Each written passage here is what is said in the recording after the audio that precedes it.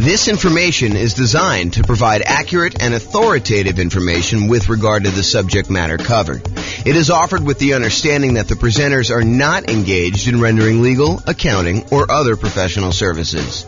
If legal advice or other expert advice is required, the services of a competent professional should be sought. Welcome to the Concord Real Estate Investing and Real Estate Financial Planning Podcast. Learn all about investing in real estate in Concord, California, with a combination of real estate financial planning and modeling with numbers specific to Concord, plus syndicated, more generalized recordings of live and pre-recorded real estate investing classes. Not all of them specific to Concord. Be sure to stay tuned after the podcast for a message from our sponsors. Well, good morning and welcome, everyone. I am your host, James Orr, and today we have a really exciting class because everybody knows that if you put 25% down after buying an owner-occupant property and you're trying to acquire 10 properties total, 9 rental properties, everybody knows that putting 25% down is way better than utilizing the Nomad strategy of buying an owner-occupant property, moving in, living there for at least a year until you save up to buy the next property, then buy the next property, move out of the other one, convert that to a rental, and repeat that process until you have 1 owner-occupant property and 9 rentals. Everybody knows that 25% down is better. Or is it? That's what we're going to find out today. Today we're going to find out, is it better to put 25% down and buy 9 rental properties? Or is it better to do the Nomad strategy and buy 5% down? And in both cases, we're going to buy an owner-occupant property first. When we put 25% down, we're going to buy the owner-occupant property and we are going to live there forever. We're going to put 5% down. We're going to move into a property. We're going to live there forever. And then we're going to start saving up for 25% down and buying as many 25% down properties as we can, maximum of 9. Or we're going to do this Nomad strategy, save up 5%, move in there, live there. And then once we save up our next 5%, we're going to buy the next 5% down property and do this. You would think to yourself that, hey, I only need to save up 5% to buy the other ones. I'll acquire those rental properties quicker, and that will be better. But with the 25% down one, it may take you longer to save up your down payment, but when you buy the property, presumably the economics are a little bit better because you put more down, so your cash flow is going to be better. And if your cash flow is better, that's going to help you save for the next property. And when you're putting 5% down in some markets, you're going to have some negative cash flow. You're going to have some deferred down payment because you didn't put enough down in those markets to have positive cash flow. So by having negative cash flow, it's actually slowing down how quickly you could save for the next property. There's some really interesting market dynamics going on as to which one of these is going to be better. And that's what we're going to find out today. We modeled this in over 300 US cities. I basically took the median price, what you could get for rent on that property, what the taxes, what the insurance would be, what the appreciation rate would be, what the rent appreciation rate would be, what somebody might be earning in that particular marketplace. And I said, let's go ahead and model this head-to-head strategy of, should I put 25% down or should I do this Nomad strategy? Of course, after you bought that owner-occupant property with the 25% down. And now we're going to be able to see in each market which one's better. And I will aggregate it all for you, but you're welcome to go drill down and look at your specific city to see if this would be better in your city or not. So to clarify, in both scenarios, we're buying that owner-occupant property first. We're putting 5% down, we're going to buy an owner-occupant property. Part of the Nomad strategy, that's normal. We're buying these 5% down owner-occupant properties repeatedly. We're buying those, moving in, living there for a year, and then converting to a rental. That's a little different than when you do the 25% down because we're saving up buying that owner-occupant property first. We're putting 5% down. Yes, we've got private mortgage insurance because when you don't put at least 20% down, the lender's like, hey, look, I want you to buy this third-party insurance policy in order to protect me in case you default. So yeah, we put 5% down, we've got PMI. And that is true whether you're doing the Nomad strategy or you're putting, the 5% down to buy the owner-occupant when you're eventually going to do the 25% down payments. When you do 25% down, you do not have PMI. When you're buying the property and you're putting a full 25% down, that's more than 20%. And so the lender's like, I don't need PMI for that. But anytime you buy with 5% down, you will have PMI. Okay, so in both scenarios, we're buying that owner-occupant property first. In the baseline Nomad strategy, we're saving up until you could buy a 5% down owner-occupant property, living there for at least a year, and until they've saved up to buy the next property. We're repeating this until they have 10 properties total, 9 rentals, and 1 to live in.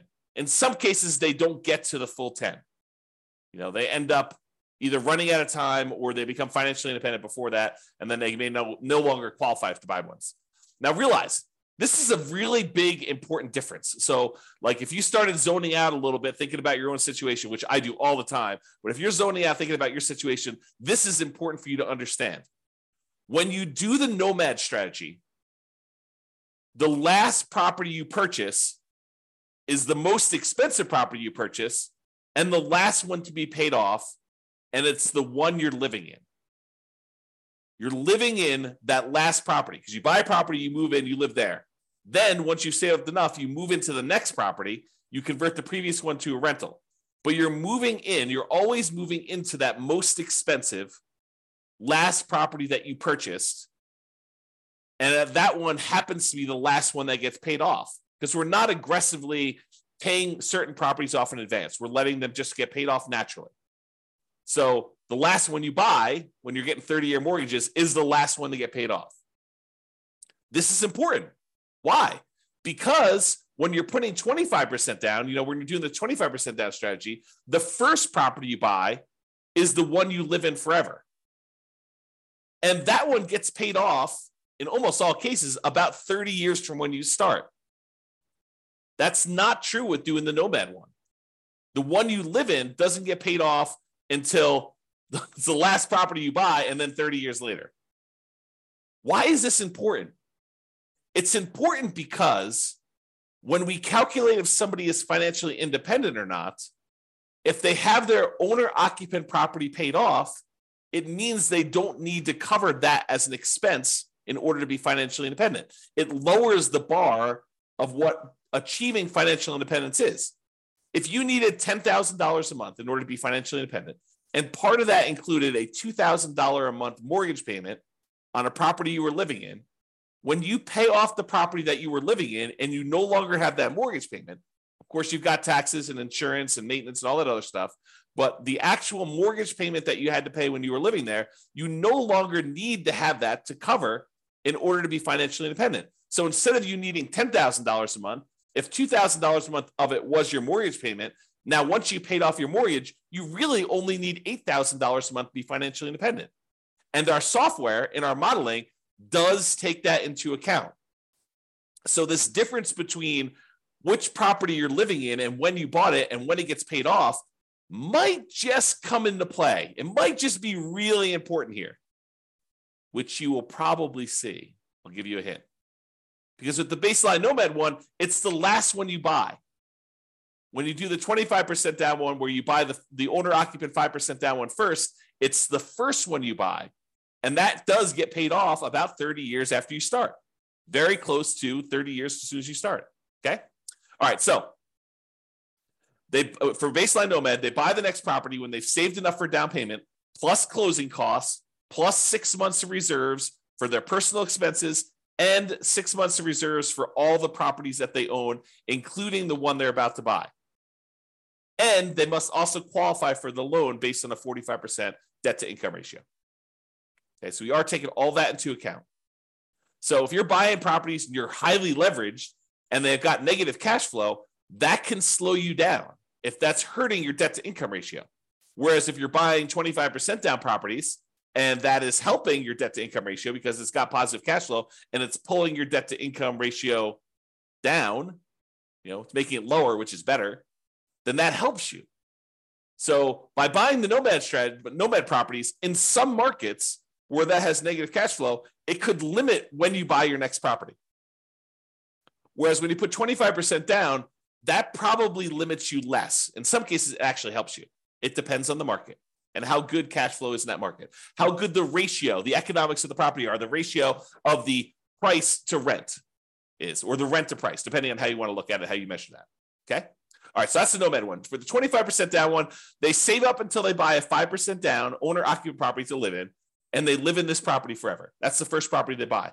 Then after that, they start saving up until they could buy a rental property with 25% down, plus closing costs, plus 6 months of reserves for all their personal expenses, and 6 months of reserves for all their other properties. And they can qualify for that loan based on the 45% debt to income ratio. And they repeat that until they buy up to 9 rentals with 25% down each.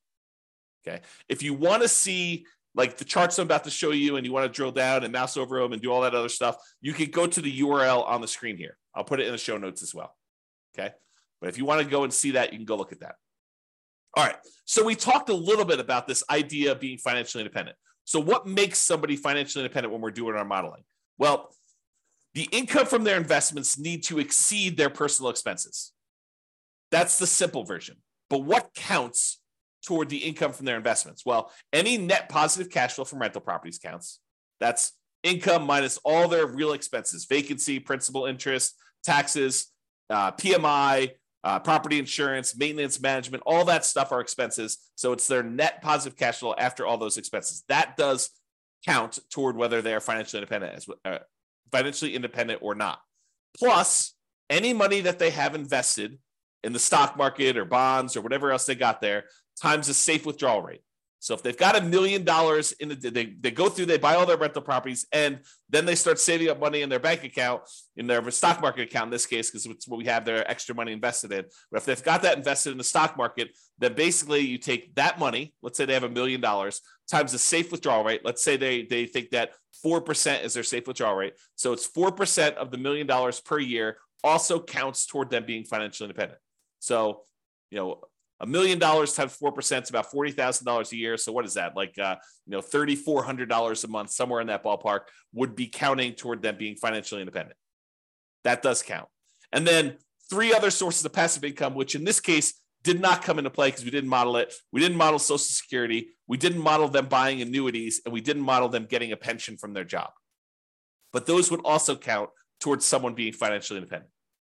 All right, so the assumptions. So each city's modeling uses their median home price and the estimated rent on those properties. Now, it is important to realize, I'm kind of known for these 88 strategies to improve cash flow, but we did not apply any of the 88 strategies to improve cash flow in this modeling.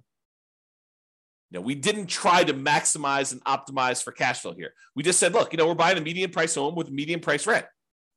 And so we're sort of just trying to determine if that type of property is good. So this isn't really like, if you could do really amazingly well. This is sort of like, hey, if you just kind of show up in this marketplace and you buy just, right off the shelf stuff and don't do any type of optimization, this is what is likely to happen. We'll do future classes where we optimize things, where we buy at a discount, or we get a premium in rent, or we do, a strategy where we can get a little bit higher cash flow. We will do all those assumptions, all those kind of like analysis and comparisons in the future. We're doing like one of these a week, which for people on the podcast feels like one a month because we teach daily classes, but we publish a podcast once a month or once a week, with some really rare exceptions. So we are doing these, and we will get through all of them. If you want to see, a lot of them are done already, and you can go look on the website under the realestatefinancialplanner.com/model, MODEL. You could see a lot of comparisons that we've already done. And I've got like 100 that I plan on doing. So there's more coming. Okay. The job income does vary based on the city so that they can afford property in that marketplace. If I said everybody makes $5,000, the people in Los Angeles could not afford a property based on that. They'd never hit their debt to income ratio in order to hit a median price property. So someone in Los Angeles earns more money than someone in Mobile, Alabama, as an example. Okay. However, when you earn more money, your personal expenses are higher. And so you need to overcome a higher hurdle in order to be considered financially independent. So to those who more is given, more is expected in order for them to be financially independent. Even though they get a benefit, they're also handicapped in whether or not they are financially independent. So when you have a higher income, you need to exceed a higher level of return, a higher level of dollars coming in. I guess it's a return in order to be financially independent. Okay. So we talked about that. So we start with just enough money for a down payment to buy a 5% down owner-occupant property with some closing costs. So about 7% of the price of properties in their marketplace, we assume everyone starts with. So everyone starts with a slightly different amount of money, but it's enough for them to buy a owner-occupant property in that marketplace for what I think is obvious reasons, right? If everyone started with 10K, then obviously the people in Los Angeles have been penalized, whereas the people in Mobile, Alabama probably have an advantage. So what we did is we standardized that by making it so that everybody has 7% of what the property value in their marketplace is when we start. They're buying those owner-occupant properties with 5% down, and with Nomad, they keep moving out of it into the next owner-occupant. Now, interest rates. So when they're buying their owner-occupant properties, whether it's the first one for the 25% down group or the Nomad people where they're buying them over and over again, we assume that the interest rate, the mortgage interest rate that they can get right now is 6.5% with 5% down. And that does have, in addition to that 6.5%, it does have private mortgage insurance, as we discussed. When they're buying their rental properties, their interest rate is 6.75. And in fact, I have a typo in here, so I'm going to correct that. So let's correct this now. When buying rentals, it is 6.75 or 25% down. All right, so continuing on. 7% per year of the stock market rate of return. That's what they're earning on money they have sitting in their bank account, waiting for investment somewhere else. And we did model this out for 100 years. And if you want to see any of my other assumptions, which there's a lot of assumptions here, go see realestatefinancialplanner.com/model, and you can see exactly what I used for this modeling. All right, so let's jump to it. So in terms of speed to financial independence, how quickly they achieve financial independence, which one is faster? Which one gets to financial independence faster? Doing the baseline Nomad strategy or putting this, buying this owner-occupant property and then buying 25% down?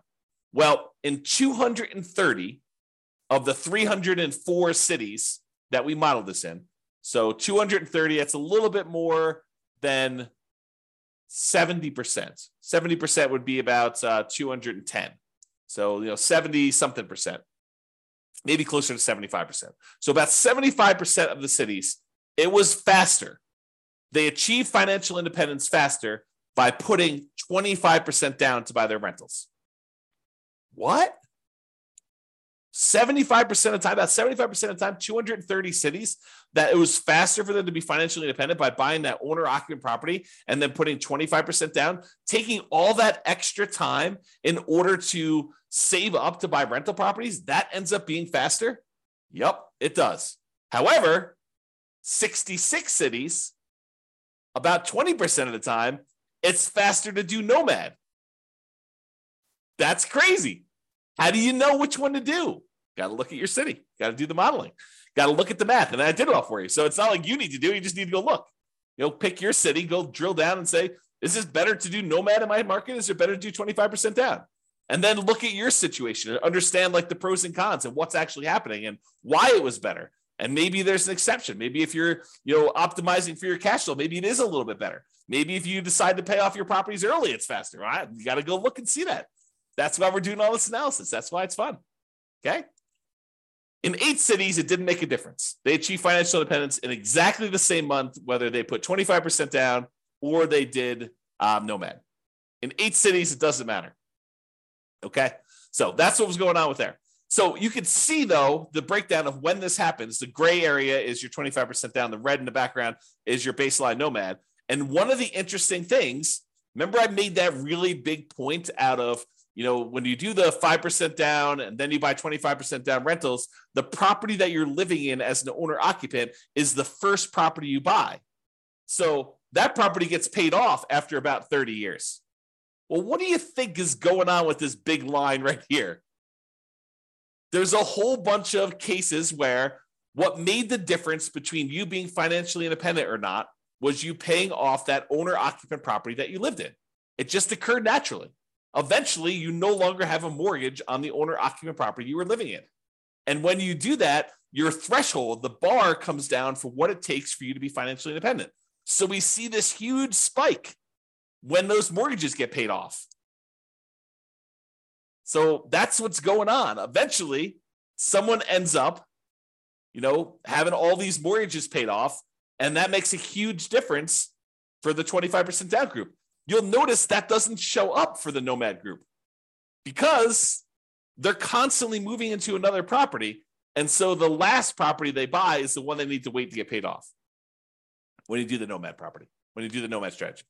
Okay. So another way of thinking about this is buying that owner-occupant property and letting it get paid off makes a huge difference in when you are financially independent, which we will cover in a future class.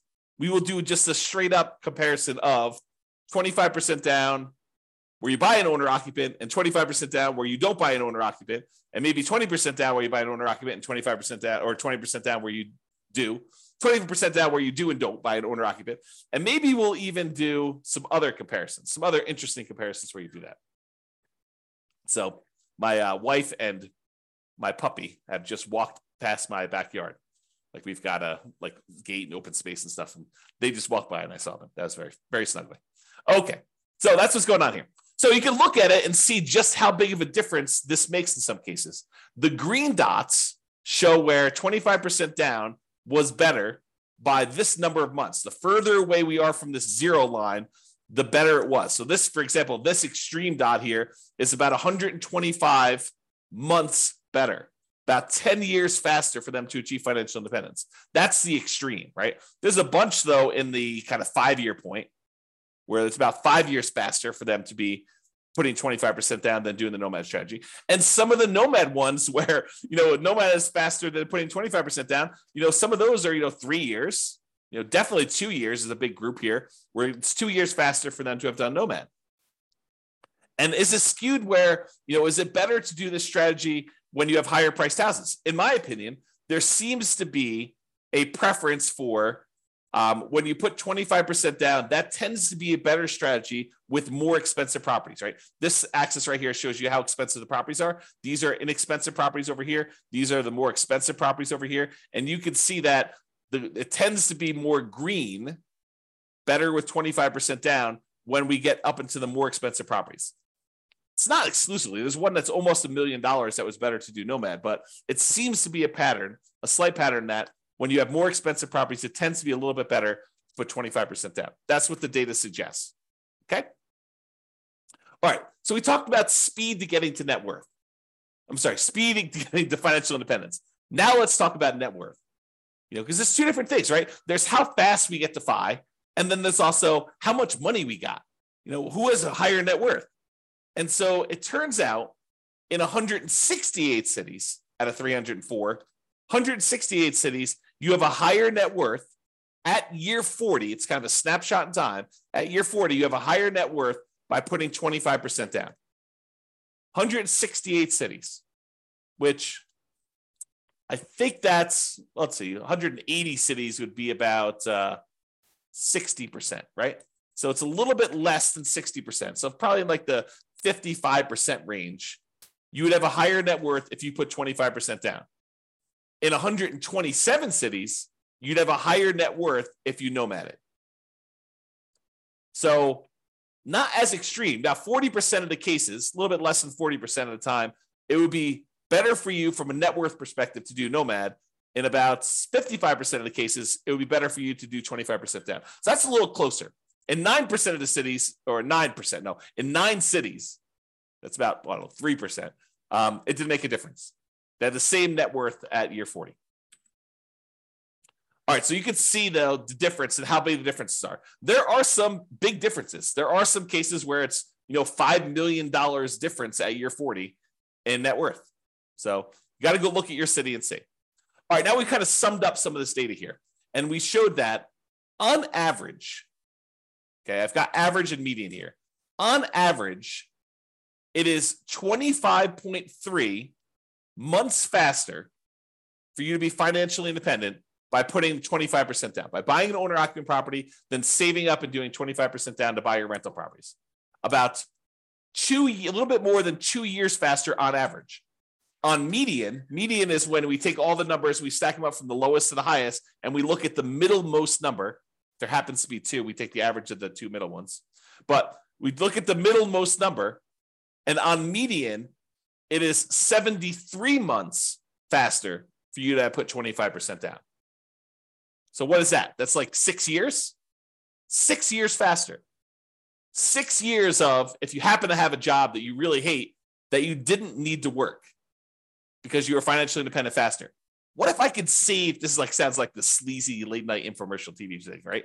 Right. What if I could save you 6 years of working at that job that you hate just by changing the way that you acquire rental properties? That sounds so bad. It sounds so sleazy, right?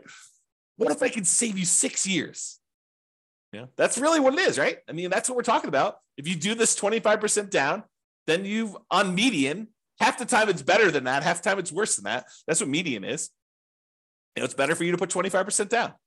6 years. That's a big difference. I mean, even on average, it's 2 years. I mean, think about it. 2 years of not having to go into a job that you hate. Now, if you love the job, you can keep working. Do whatever you want to do, right? Now, difference in net worth. So on average, the difference is about $235,000. Not that big of a difference. On median, it's about $377,000. Okay. And on average, it's slightly better in terms of Nomad. On median, it's slightly better in terms of 25% down. So go figure. There are some really extreme cases with Nomad where it's much higher, and there are some cases where Nomad where it's not as good. Okay. Now, as far as risk goes, the risk, I think, varies a little bit, right? Because when you put 25% down, you end up having slightly lower risk with all the things associated with debt. You know, like your debt to income ratio tends to be a little bit better in general. Like you would think, right? Because you're putting more down. So your debt to income should be a little bit better. So let's take a look. Debt to income. Yeah, debt to income is a little bit better on average for 25% down and a little bit better on median. I mean, but are we talking about like these monstrous differences? No, it's 19.6 versus 18%. I'm sorry, 19.6 versus 18 for the difference between median and average. It's 30% debt to income average for baseline Nomad versus 19.6. So not insignificant, not horribly bad. What about debt to net worth? Well, same thing. Whenever we're talking about debt, you're probably going to see that 25% down is better because you have less debt. You're putting more down in general. And your debt to your account balance, your liquidity.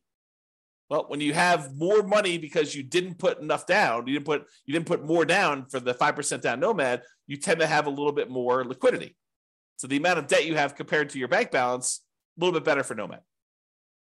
Then months of reserves, we looked at that, and then rent resiliency, we'll cover those another thing. But the like risk measures are split. It's not universally better one way or another. Okay. In some ways, it's better to do Nomad. In some ways, it's better to do 25% down. All right. So remember, we've been talking about the median property and sort of like the associated rent that goes along with this. You could apply those 88 strategies to improve cash flow and improve on these. So you shouldn't think, this is exactly how I will do. I mean, it'll never be exactly how you will do because there's no way that things will fall into place and be exactly the same. I just watched this documentary on Infinity. And they were talking about how, there's an infinite number, if imagine, hypothetically, theoretically, there was an infinite number of universes where an infinite number of us existed. In that case, with an infinite number of us, you could possibly achieve this exact simulation, this exact model. But in this universe, not likely. The chance of property prices going up exactly 3% and interest rates remaining exactly at 6.5 or 6.75, depending on which one you're buying, for the entire 100 years that you were doing this, and you managed to get that, and taxes and insurance went up by that exact number every time. I mean, the chance of all that happening is like zero. Okay. So we're basically using this median price property, what rent might be on those. You should be able to choose and do better, right? And we do some modeling where we do those improvements. You can see the impact. Go look at the realestatefinancialplanner.com/model, or we'll do future classes where we compare those different things. But realize that I am not an expert at 300 markets. So if you are an expert at your local market, if you go to realestatefinancialplanner.com/model and you see my assumptions, you're like, James, your assumptions for my market are not exactly right. I mean, normally we'd be buying properties that are 10% less in price, or, getting a little bit better rent to price ratio than what you're talking about here.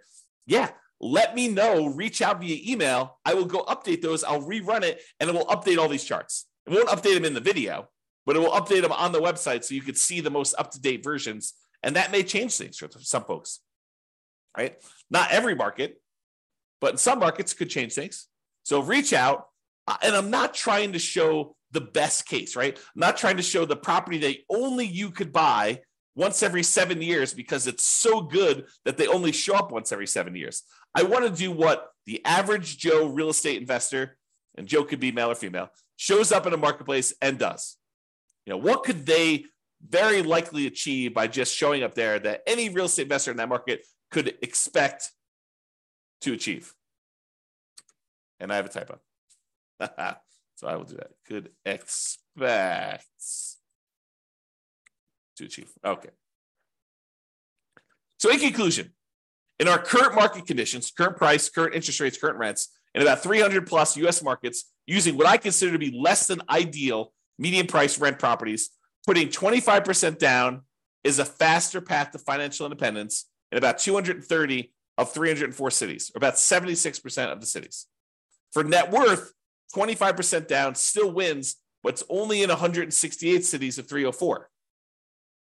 The market does matter, though. You would not be able to improve. You will not be able to improve your time to financial independence in every market by doing this. You got to look at your market, your specific situation, how much you make, how much you're saving, what type of properties you're buying. Like, all that stuff can really have an impact, especially when it's close. It's best if you look closer at your specific market and apply as many of the 88 cash flow improving strategies as practically possible to improve on your own implementation of this. You can go check out realestatefinancialplanner.com/model for more information. So that's all I got. I hope you enjoyed this class. I really do like these classes because I think it dispels some of the myths out there about folks saying, oh, it's obviously better. You always put 25% down. Maybe. It's always better. You always do Nomad. That's going to be so much better. Maybe. You got to actually look at the math. And now we can see if we do this in 305 markets or 304 markets or whatever it is, we could see the difference of what is likely to happen. There you go. That's all I got for you. This has been James Orr. Hope you have a great day, everybody. Bye-bye for now. With home prices up, mortgage interest rates up, and rents up, but not quite enough to counteract the higher prices and interest rates. Cash flow on rental properties in Concord is harder than ever. Book a call with the Real Estate Financial Planner to apply our proprietary 88 strategies to improve cash flow on your rentals. See the show notes for a link to schedule your call and improve your cash flow today. If you're a real estate agent, lender, or professional in Concord that wants to help our real estate investor listeners, consider reaching out to learn about collaboration opportunities with this podcast. We'd love to add more value to our listeners by having you assist our investors buy, sell, and finance their real estate investments. See the show notes to schedule a call to discuss collaboration opportunities.